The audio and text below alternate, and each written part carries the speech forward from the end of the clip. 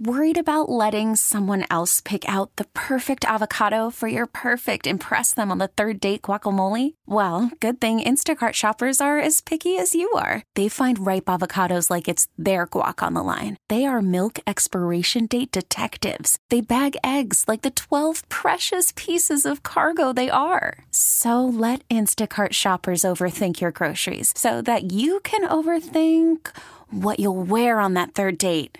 Download the Instacart app to get free delivery on your first 3 orders while supplies last. Minimum $10 per order. Additional terms apply. Joining us right now is Charlie Batch, former NFL quarterback, former Steelers quarterback, now with the Steelers Radio Network, and has the Best of the Batch Foundation. He just had his In the Pocket event, which to this day has still been the most fun I've ever had at a charity event. Does great work with Best of the Batch Foundation. You can follow them on Twitter at Best of the Batch. Charlie, good morning. Thanks for joining us. How are you?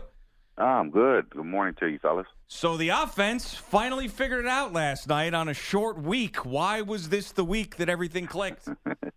I guess, I don't know, but I mean, this is exactly what we were hoping to see as the year went on. I mean, this is a team who've been able to move the ball 20-20, but when they got to the red zone, second to last, and everyone was scratching their head and figure out why.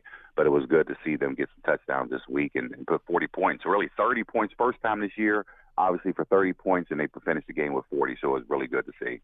Ben Roethlisberger, he says he's may quit. He's contemplating retirement. He comes back. He said, maybe I'm not good enough for this game. And then last night he takes the media to task. Of course, not the local media, the guys on the national scene. Is he a drama queen? No, I mean, it's amazing how the story blew up because, yeah, he said maybe I don't have it anymore, but he didn't start the interview that way, and everyone ran with that around the country. He accepted responsibility. He said, listen, I can't turn the football over. As the interview went on, then he said, well, guys, I'm and kind of, silly fashion like he is, he says, well, maybe I don't have it anymore, and people just took off with it. So that's the way that all played out. But I think when you look to see where Big Ben is at right now, they weren't able to click on passes down the field, and that was something that was, that was kind of, I wouldn't say you're scratching your head because of the expectations coming out of Latrobe when they left training camp. Everyone was talking 30 points a game, 40 points a game, possibly. But now you're starting to see that. And if people were questioning and saying, well, Big Ben was the problem, if he fixes it, man, this is a team that's capable of winning the Super Bowl. Charlie, I like Ben. He's a Hall of Fame quarterback. What he's done in his career, I think, has actually been underrated. But he created all this stuff. And I can't make excuses for him or say it's the media's fault because he said on 93.7 The Fan that he wanted to maybe retire. He had to think about that. He started that story. And then he's also Ben Roethlisberger, and no matter what point in that interview he says, maybe I don't have it anymore, he's got to understand that people are going to take that. I mean, how many years has he been in the league where you say that at any point of the interview he's got to know better? I mean, there's other guys that handle the media better. He creates these situations more than he needs to and then points the finger afterwards. I mean, that type of stuff won't stop, and it's unfortunate because I think it takes away from some of his greatness at times. Well, I think, and I agree with you there. I mean, he's guilty by association because of some of the issues that he had or created in the past. So people didn't allow that or any of those comments that he made, and give him a pass. They did not do that. So I think when you look back early on, beginning of the year or after last year, when he made the retirement comments, I think he was serious. Anytime that you get up there in double-digit years, you have to start thinking about some of those things. Not necessarily saying you're going to do it, but those things start to creep in because of how your body is feeling at that particular moment. And they caught him at an emotional state. You just lost the AFC Championship game, so of course that's going to play into it. But the way that this team is right now, they're solid. They know that the way that they're playing defensively, they are able to create turnover, get the sacks, and get the offense back to football. So I think this is a great combination that you're starting to see. They're able now. You're going to see those wins start to stack up, and everybody's going to start circling the calendar because people are waiting to see that New England game in December. And we say right now today, we guarantee Pittsburgh will finally beat them. They will lick the Patriots. Let me ask you, I'm going to double up on you here. Martavis Bryant seems like he's in a better place now. Targeted him a couple times last night. And Juju Smith-Schuster. What has made this such a fluid system and for him to just fit in with this team and become – he seems like he's a go-to guy for Ben at times. Oh, you're right. You can see him evolving into that number 2 receiver. And, if Martavis, he really thought that he was going to just pick up where he left off after suspension, and it just hasn't happened. So he was frustrated. He wanted to be moved. But they were able to talk him into it and say, listen, guy, we need you on this football team. And it was a hustle play. Antonio Brown fumbled the ball. Martavis is trying to go down to throw a block, and there he is in a position to make that turnover right before the half ended. So I think those are small plays that he is going to continue to make, and I think they'll really work Martavis back into this offense, and he's going to be a threat moving forward. Juju on the other side, this is a rookie, exceeded all expectations. This is a guy that they really feel comfortable with. They love his blocking, and that's the one thing that really got him on the field initially, because he had to do those small things because you just had to figure out a way to get involved in the offense. But now they see he's scratching that surface. He's no longer playing like a rookie anymore, and he's really contributing to this offense. Gio and Jones with Charlie Batch, former Steelers quarterback, now with the Steelers Radio Network, and check out his foundation at batchfoundation.org. Did you see that Le'Veon Bell cryptic tweet before the game last night? No, I missed it. What did he say? He said, everyone I thought was real turned fake. What I thought was true was all a lie. I can literally trust no human at this point in my life. He tweeted that out about 6 hours before kickoff last night. Can't trust you anymore, Charlie. I work with Brian every day, who's an old school football guy and played in a different time. You sort of experienced both eras of it, where you had the early 2000s and then into some of the social media age stuff. I mean, like, some of these guys and the stuff that they put out there on social media. You just talked about Martavis Bryant, whatever this personal issue was, Le'Veon Bell before the game. I mean, do you look at this stuff and say, what is going through these guys' heads? Yeah, I stopped doing that. Emily, this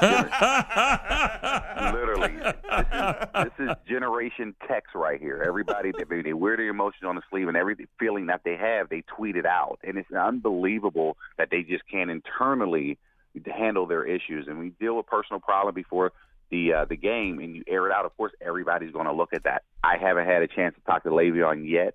I will do so, but when you're dealing with stuff like that, it's like, listen, man, just keep that to yourself. But obviously, he was sending a message, and whatever message that he was looking to send, I'm sure they saw that tweet. I know you have a good feeling. Everyone surrounding this organization has a good feeling after the win last night, the offense really taking off. But prior to last night, what was your sense of this version of the Pittsburgh Steelers? Well, I think the expectations, and I spent a lot of time up at training camp with them. I mean, coming into it, I really thought that this was a 13-3 season. And I really felt that they are capable of going to that AFC Championship game. And when you talk about that New England game, that's the one that's going to determine whether the AFC Championship game is home or away. So they are setting themselves up. They were in position. There was a young team. They're starting to believe that they belong. And I think with that performance last night, this is what you're capable of seeing. And everyone is knocking the defense because they're saying, well, you didn't play quality quarterbacks. Well, you can't control who's on your schedule. So when you go out there and win those games like you're supposed to, now you start, that's one of those, winning breeds success. And then right now you're starting to see everybody involved and they're confident right now. So I think this is a scary team that is, kind of under the radar because you eventually have to knock New England off. But this team, they're confident and they believe in that they belong. And I think that's what you're starting to see. Every Steelers team that has had success and won Super Bowls has always had a nasty defense. Every single one of them, there's always been a big defensive play. 2008, James Harrison, whatever it is, you go back to the 70s, it's a different era, different world, but still. Is this defense one of those defenses that is capable of being a championship Pittsburgh Steelers-like defense? I think so, but I think the one thing that I would like to see is that those linebackers still continuously getting after the quarterback. You got to understand the defensive end Cam Hayward is leading this team with sacks. He has 7. Where are your outside linebackers? Where are the pressure that you're putting on that quarterback? So that's going to have to continue because you already know you have problems in your secondary right now. And I say that because you're missing your top corner with Joe Hayden. You won't get him back to the playoffs. So you have to make sure that you're going to cover the back end by putting pressure on the quarterback. And I think that's something that will have to continue to evolve until they get their guys back. I'm going to have to tell my man Carnell Lake, you calling out his charges back there, man. That's just wrong. Well, you know it. I mean, there's not, it's never been a secret, and I think that's something that when you look back on the weakness of that defense, everyone talked about the back end of that. So what the Steelers did to say, okay, we understand it's a weakness, but we're going to put pressure on a quarterback, and that's why you saw T.J. Watt being drafted in the first round, Bud Dupree being drafted in the first round. So they understand where their weaknesses are, but they're not going to let them expose it. And I think that's why you made that move as quickly as they did, right as training camp ended before they ended the regular season, by making that move with Joe Hayden, because they know now you're capable of bringing Artie Burns along as a second-year corner, along with Joe Hayden with that experience on the other side. So, we'll see where it goes. I'm sure that the In the Pocket event or it was a few days ago, it was this past weekend, I guess, was a success. It always is. It's so much fun. What else does the Batch Foundation have on tap in the future? Yeah, it's Best of the Batch Foundation, where we raise money for. We're an educational foundation. We raise money for our reading computer literacy programs. Last week was fantastic. We had over 500 people raise a ton of money for our reading computer literacy programs. And now as we transition into the holiday season, this is a busy time for us.